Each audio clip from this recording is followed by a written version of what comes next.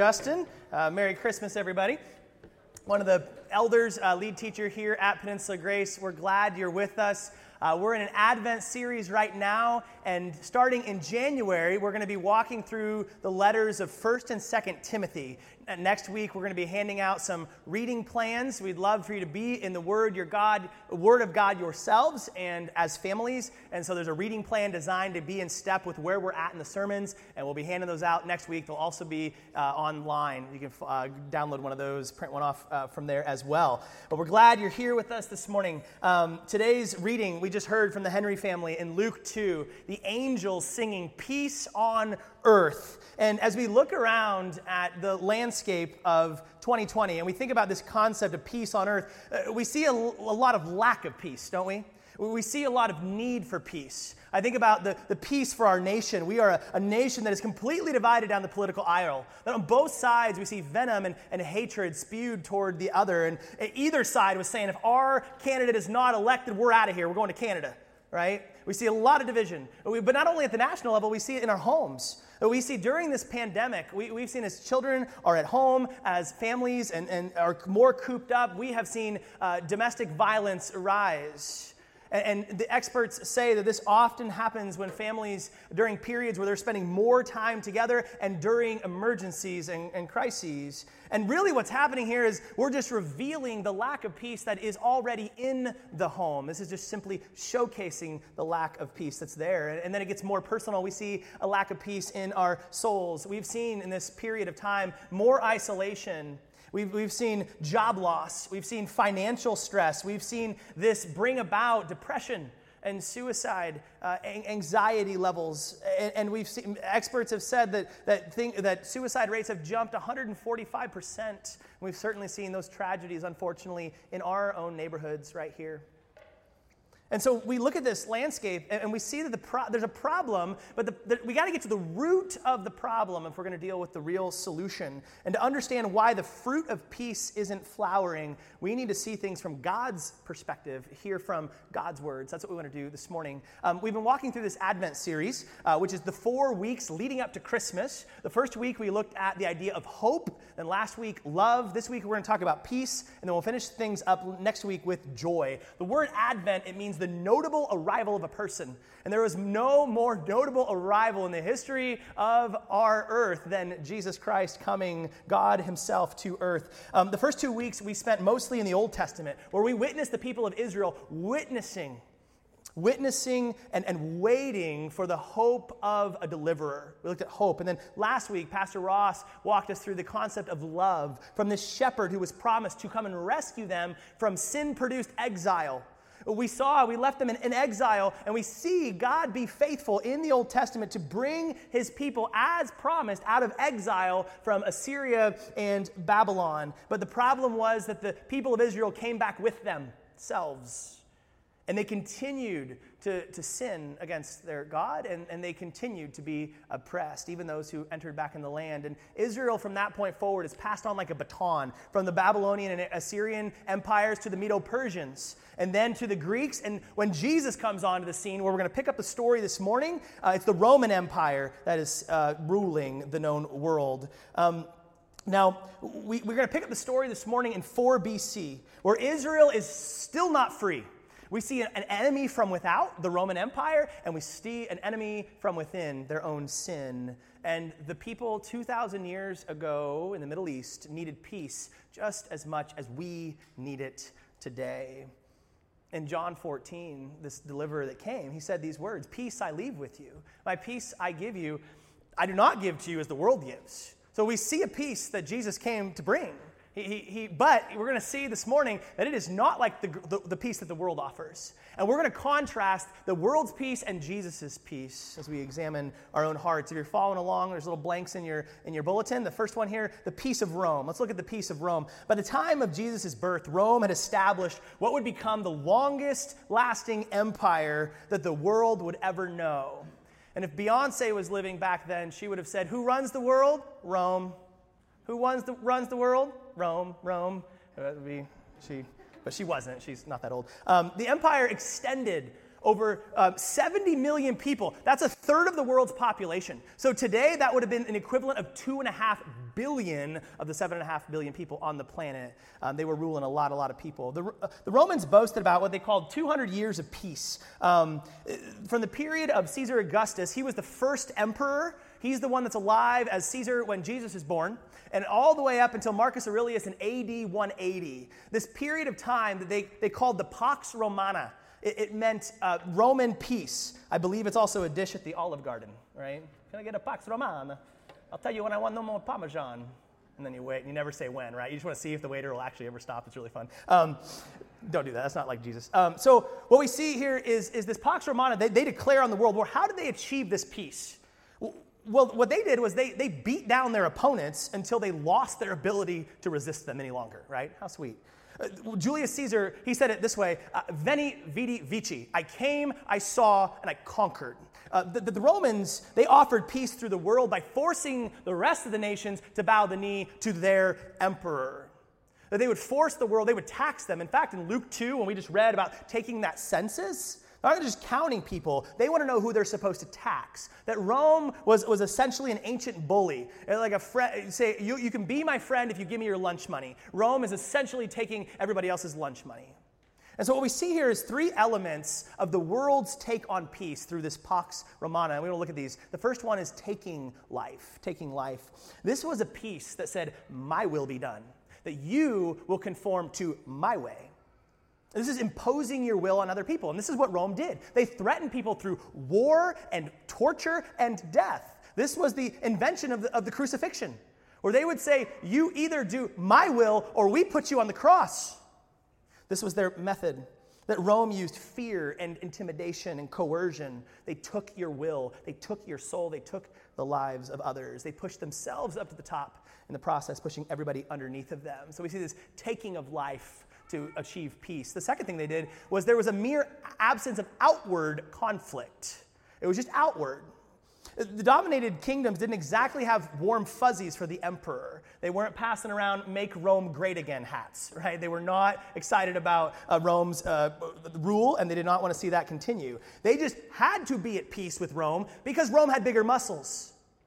This is what we would call more of a Cold War, where maybe they weren't physically fighting, but it certainly wasn't warm fuzzies and group hugs with the rest of the nations and Rome. We see that many marriages in this state, what we call Cold War. Maybe you're not yelling at each other, but it's a far cry from true peace and harmony in the relationship. So maybe there's not outward conflict, but this is what we would call fake peace, right? It's like what we see on Facebook these days, or maybe your family Christmas card. You presented well, but let's be real. You know how your family really is, right? I would like to see somebody dare to put the outtake on Facebook, right? You dirty liars. In Jesus' name, sorry. Number three, this Roman peace is temporary. It's temporary. Because this is fake, this kind of peace is always changing according to who is the strongest. As soon as Rome shows a weak spot, another nation's going to rise up and take control of the world, right? It's the next empire's turn to run the world. This is not a solution, a permanent solution for world peace. So let's compare the peace of Rome with the peace of Jesus, the Pax Romana with Pax Jesus. The word for peace in Hebrew is the word shalom. Shalom. In fact, this was a very central idea in their culture. And this was actually the way you said hello and the way you said goodbye. It's kind of like aloha, right? It's both of them. And so this was the first thing you would say to somebody and the last thing that you would say to somebody. And one of the things about the Hebrew language that is so cool is there's meaning not just on the word level, but even the letters themselves. They were little pictures, very different than our language today. And so when you're reading Hebrew, you go from right to left as opposed to us in the other direction. So this word shalom, it had 4 letters. So starting at the right, the first one was this little picture. The letter is called shin, and it means destroy. They're little teeth. So like when I sit down at the dinner table with my steak, I destroy that baby, right? And I use my teeth to destroy. Pray Praise Jesus for meat, amen? So the shin means to destroy. Then the second thing was a shepherd's crook. You see that? The lamed is the next letter. It's a shepherd's crook. And the word meant authority. So a shepherd has authority over his sheep, right? He would use the hook, get back here, you bad.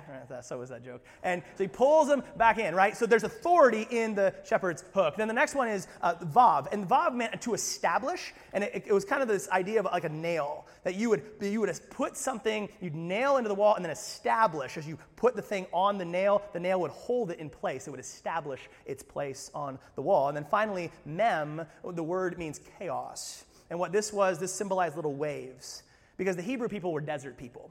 And so for them, the idea of a sea, of the ocean, that was an idea of chaos, of the unknown, of this idea of we're drowning in something that we are not familiar with. And so when you take these words and you put them in order, it gives you the definition of peace right here in the word itself. It's so cool. The word, it means to destroy the authority that establishes chaos.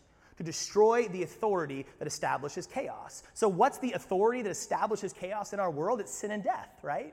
Sin and death brings chaos and brokenness into our world. And so peace destroys the authority that establishes chaos, meaning it brings order to what is chaotic. It brings wholeness to what is broken. It's this beautiful concept that means way more than just not fighting with somebody. And this word shalom, we see it all through Scripture. In Joshua 8, Joshua is told to make an altar of uncut stone. That word is shalom because those stones were to be whole, not to be broken. Use whole stones that are uncut. The word picture often was used when they talk like a wall. If a wall is broken in shambles, then when the process of shalom was rebuilding that wall. And when every brick is in its proper place, that wall is experiencing shalom. It's as it should be. There's order to what was broken and chaotic. We see this in Job 5. Job says, "You shall know that your tent is at peace, and you shall inspect your fold and miss nothing." So your tent was in shalom when there was no animals were missing. When every person was where it was supposed to be. This is biblical OCD. That's really essentially what we're talking about here, right? Everything is in its place, all the people. So this can be physical wholeness. When Jesus heals somebody, he's bringing order or wholeness to what is broken, to what is sick. There can be a physical shalom in our bodies. It can also be, when Jesus, what did he say when he calmed the sea? He said, "Shalom, peace, be still." The chaotic storm that was going on, he calmed it, brought it back to the way it was supposed to be. But this is not just physical. It can also be talking about relational wholeness in our own hearts. When David goes to check on his brothers in the David and Goliath battle, he's told to check on his brothers, shalom. How is your spirit? How is your heart, brother? Are you whole? Is there order in your spirit? Is what he's asking here. There could also be a form of when a relationship was broken, shalom was bringing that relationship back. In the law, they talked about this. In Exodus 22, it says, when a man steals an ox or a sheep and butchers it or sells it, he must repay. There's the word shalom, is the word repay. It can mean to restore. 5 cattle for the ox or 4 sheep for the sheep. So this was a shalom payment. So if I was to steal your ox, classic Justin, I'm always stealing ox. Guilty. This shalom payment would restore. It would make whole. Not only would it give you back animals, and in fact more here to restore, but it also restored the relationship. That as I came back, I would apologize, and the relationship was restored, right? We can be friends again and frolic and do friend things. So peace is more than just the mere absence of conflict. That we're not yelling at each other. We're not fighting against each other. That the biblical idea of shalom is to bring wholeness to what's broken. It's much deeper, right? And this is what God is doing. He's bringing peace, order into our chaos, wholeness to what is broken. It's like politically, to have peace with another nation, according to shalom, would not just be that you're not fighting, but that you're actively working for one another's benefit. Wholeness to what is broken. So you think about the people of Israel. Their chaos and brokenness, being in slavery and bondage to other nations and the sin from within. They are waiting for, remember we said in Genesis 3, this snake crusher, the one who would come to destroy the authority that establishes chaos. This deliverer was to come to rescue them. So what would he do? What would he be like? Well, we saw in Isaiah 9, the famous passage about this deliverer. He will be called Prince of Peace. So this signifies that he's a ruler, he's the prince, and he's the ruler that will bring what? Peace, that he will bring wholeness to what is broken. But how will he do this? How will this deliverer bring peace? Is he going to come packing heat with a first century SWAT team? Is he going to come down to earth and start taking names? Is he going to out-Rome Rome, essentially? Is this going to just be a bigger and more powerful army than the Roman Empire had? This is nothing like what they would have ever imagined in their wildest dreams. So amazing to see the way that God combats the world's largest empire as he brings this little baby into a manger in the backwoods of an oppressed people in Israel to a broke carpenter and his teenage wife. This is how peace enters into our world. And you know the story. In the same region, shepherds were staying out in the fields and keeping watch at night over their flock. Then an angel of the Lord stood before them, and the glory of the Lord shone around them, and they were terrified. But the angel said to them, "Do not be afraid, for look, I proclaim to you good news of great joy that will be for all the people. Today in the city of David, a Savior is born for you, who is the Messiah." Here's the snake crusher, the Prince of Peace, the Lord. "This will be the sign for you. You will find a baby wrapped tightly in cloth and lying in a manger." Suddenly there was a multitude of the heavenly host with the angel praising God and saying, "Glory to God in the highest heaven, and peace on earth to the people he favors." So here's this story, peace on earth, true peace. But what does peace look like?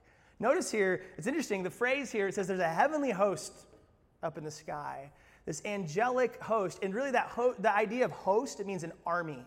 So here's an army of angels. So here's the king, the Messiah, the Prince of Peace, and his army.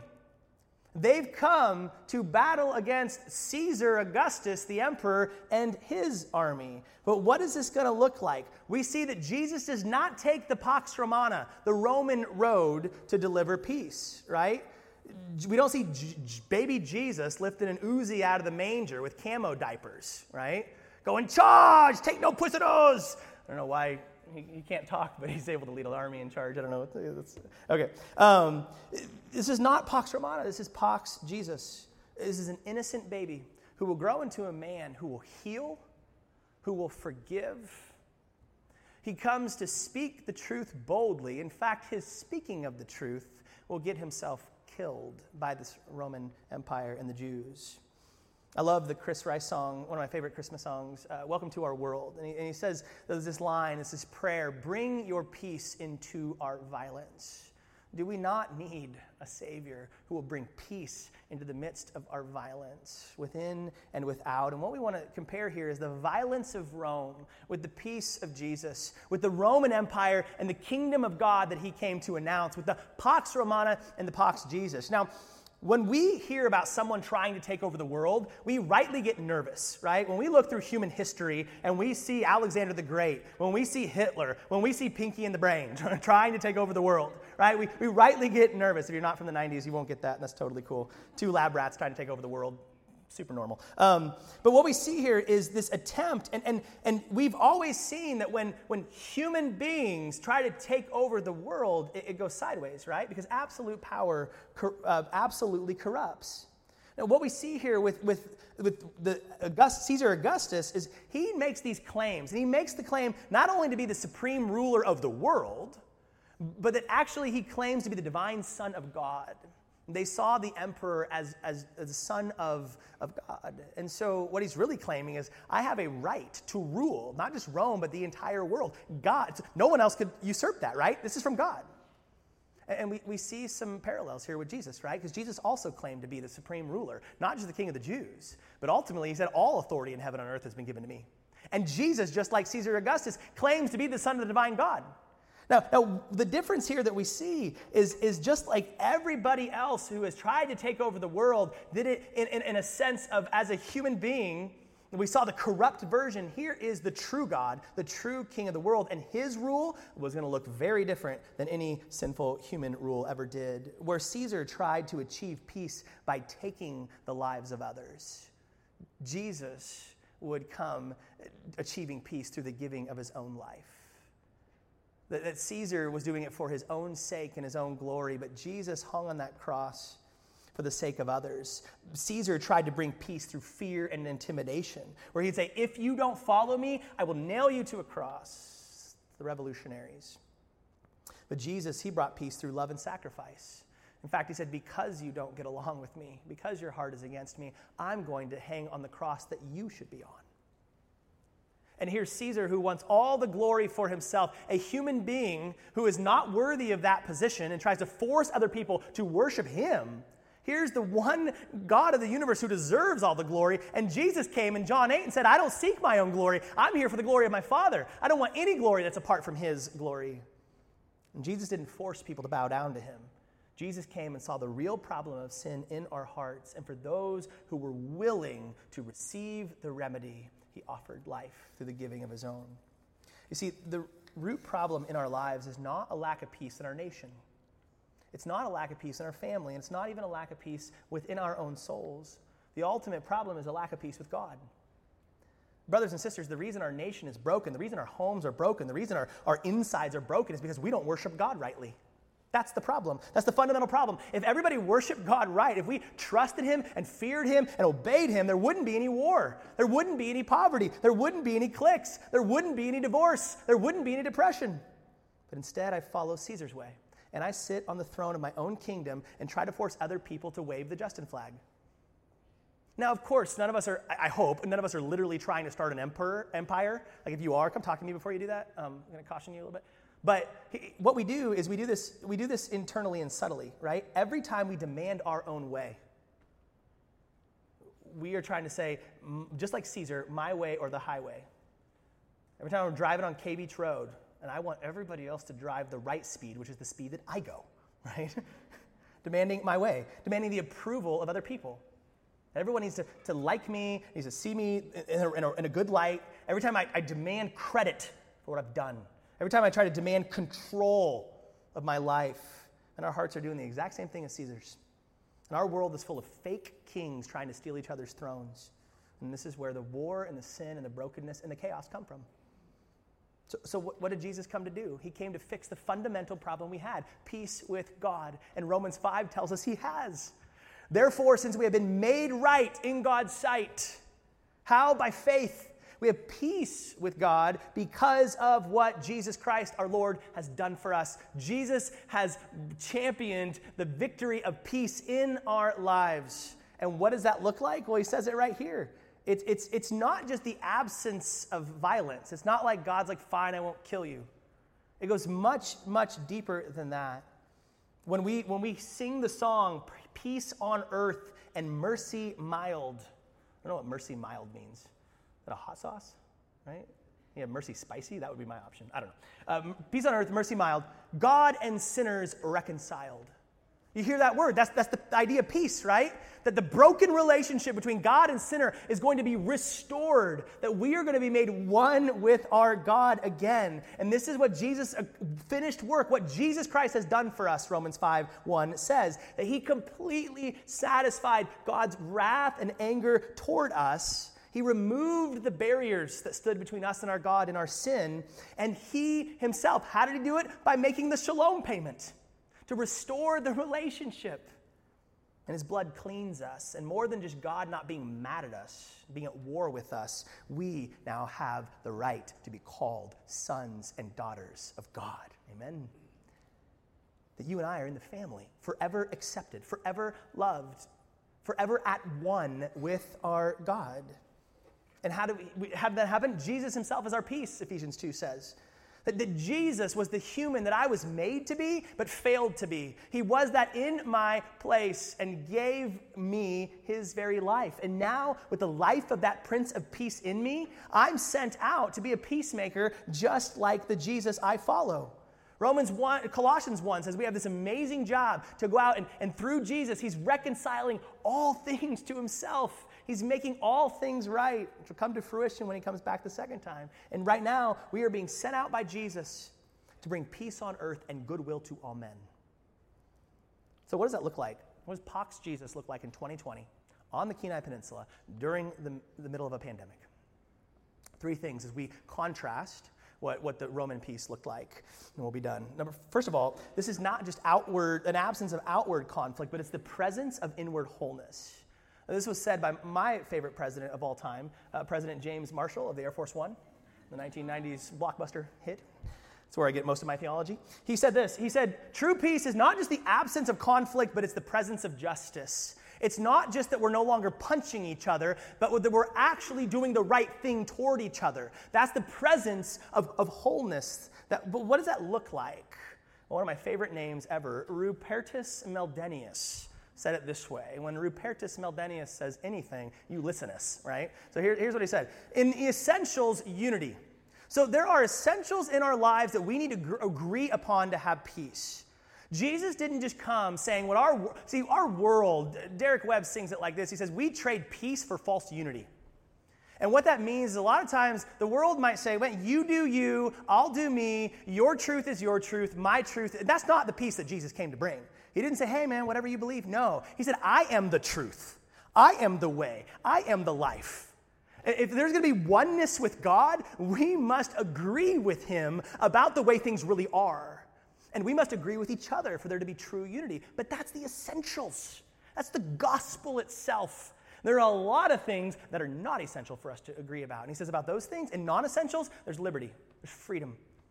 That there are things that you and I are not going to agree on, and we can still have unity. But he said in all things, whether it's essential or not, he said charity, love. That we would love each other, regardless of whether we disagree or agree on the peripherals. And man, I got to be honest, I think about this period of time as we've been so ugly to each other during the pandemic. Brothers and sisters, we can disagree on mask protocol. We can disagree on exactly what's going on with COVID and still have peace. But shame on us for looking exactly like the world does when we scream at each other, when we yell at each other, when we treat each other like garbage. That's the sin and brokenness of the world. That's not the peace that Jesus came to bring. We must love each other in the non-essentials. Can we please show the peace of our Savior? So what does that look like, though? How do we show peace? Well, it's the second principle, giving of life. Giving of life. Or as the Roman peace said, my will be done. You conform to my way. The peace of Jesus says, thy will be done. Isn't that what Jesus said? Father, whatever you want me to do. And that we're conforming to God's way. And that as a people, we are conforming to God's will. See, our job is to point people to their root problem. They're prisoners of sin. Like that's the key issue here. And therefore, the key solution, right? The key solution is a right worship of God through Jesus. But listen, how we communicate that message is as important as the message itself. And so there are two key things that we have to think about, because we've gone this route before of the Crusades. There's been a period of time in our some of our heritage where there were literally people going to war trying to force people to convert to Christianity by the means of the sword. Obviously, that is not the way that Jesus prescribed, and is not the way he is calling us into. And so as we think about how we go about our job of preaching the gospel, two things we want to think about. Number one, we speak the truth in love. So there is truth. We speak the truth. We don't compromise on the truth, but we speak it in love. In 2 Corinthians 5, it talks about this, where Paul says, Christ's love controls me. It's what compels me. It's what motivates me. And he says, here's our task. Verse 18, and all of this is a gift from God who brought us back who brought us back to himself through Christ. And Christ has given us this task of reconciling people to him. So there's that shalom. He brought us back into relationship with God, and now we're going out and inviting people to be brought back to God as well. Verse 19, for God was in Christ reconciling the world to himself, no longer counting people's sins against them. And he gave us this wonderful message of reconciliation. We have this message that says God has brought peace again with himself through Jesus. Verse 20, so we are Christ's ambassadors. God is making his appeal through us. We speak for Christ when we plead, come back to God. So we are representing the Prince of Peace here on earth. And Paul says our job as ambassadors, as representatives, is to plead with people to be reconciled to their God through Jesus. But notice he says pleading. We do it through pleading, not punching. We don't coerce. We don't force people to bend their will. We plead with them. We speak the truth in love. But then secondly, we model a life of peace with God. We have to show them what we're inviting them into. And yes, faith comes by hearing, and hearing by the word of God. But 1 John says that's got to be done in word and deed. That our actions have got to match up with what we're saying. In Ephesians 4, it shows us what that looks like. Look at what Paul says. Therefore, I, a prisoner for serving the Lord. Do you hear how he's doing what Jesus did? I'm giving my life. I'm in chains. I'm giving up everything to follow Jesus and to be a part of this rescue mission. I beg you to lead a life worthy of your calling, for you have been called by God. Called by God to do what? How do we live? He paints us a very practical picture. Always be humble and gentle. Be patient with each other, making allowance for each other's faults because of your love. Do you hear the tone, the way in which we're supposed to treat each other in the essentials and in the non-essentials? Make every effort to keep yourselves united in the Spirit, binding yourselves together with peace. Be known for your peace. Why? For there is one body and one Spirit, just as you have been called to one glorious hope for the future. We are now one in Christ, but we got to live out who we are. And this starts, he says, humility. Some of the hardest words to come out of our mouths as proud sinners is, I was wrong. Here's what I got to work on my end. That we're willing to put others before ourselves. That we are willing to be patient when someone didn't get it as fast as I did, right? That we're willing to forgive when someone has wronged us. That we're bearing with one another. You see, a peacemaker, if you're going to build this bridge and come back together in a relationship with another human, the place you got to start is to say, what do I need to work on my end? Just like with our position before God was to repent of our sin, to step back in, and we go, what do I need to work on here? Like, where's the area I need to learn and grow? What's the thing that I need to come clean with to them and confess? And it's just not just simply deciding who's right and who's wrong. See, the Roman way said, I'm standing on this side of the bridge, and when you got your act together, when you figured out your stuff, I'll be over here waiting for you. But shalom says both parties are moving toward each other, saying, what's on my end? I can't fix their end. What do I need to work on? To move back toward reconciliation, it requires both parties to step toward each other. And this peace that Jesus offers through the giving of life for true inward relational wholeness, it's permanent, as opposed to the temporary peace of Rome. Isaiah 9, it says he'll be called the Prince of Peace. The very next verse, it says, of the increase of his government and of peace, there will be no end. Do you hear that truth of our true King, of the Prince of Peace? This is not the president where we say, man, 4 more years, Jesus, come on, we hope you can still reign.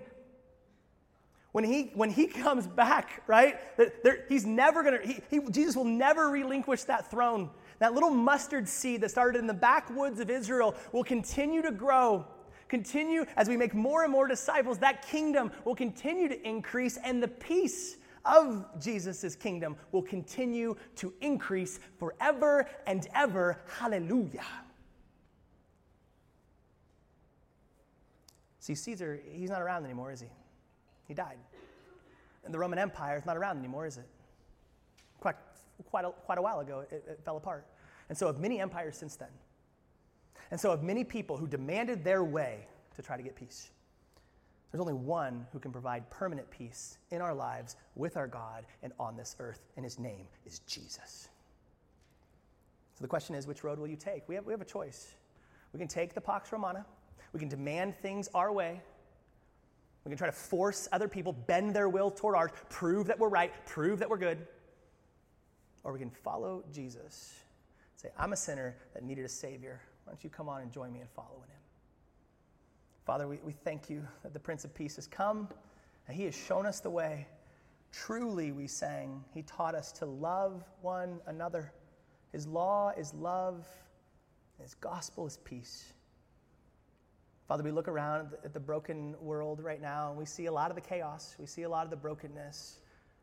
God, give us eyes to see by faith that you are at work, that there is a light shining in the darkness. And even though a lot of times we sure seem like we see a lot more darkness than light, that kingdom is growing and expanding, and it will never end. The increase of your kingdom and your peace will never end. So, Father, to the ones listening today, if you're impressing on their heart, if there's an area where they're lacking peace inwardly in a relationship, that they would take that first step of repentance and say, what do I need to work on? What do I need to learn? How do I need to do a better job at being patient and humble, considering the other person before myself, to be gentle? We have the truth, but if we don't speak it in love, it's brutality. So, Father, may we be a part of this reconciling effort to be ambassadors to this world, that the Prince of Peace has come, that he's made a way back to God, and that we would not only speak that truth through the good news, but that we would live it out in the way that we treat each other. Father, may we look different than the world, and we show how there can be harmony even in the midst of differences. We'll be marked by your love. They'll know we're Christians by our love. Bring that peace. Restore order to the chaos in our hearts, in our communities, and in this world. It's only one road that will accomplish that, and his name is Jesus. And Father, it's in that Prince of Peace's name that we gather, that we go, and that we pray. Amen.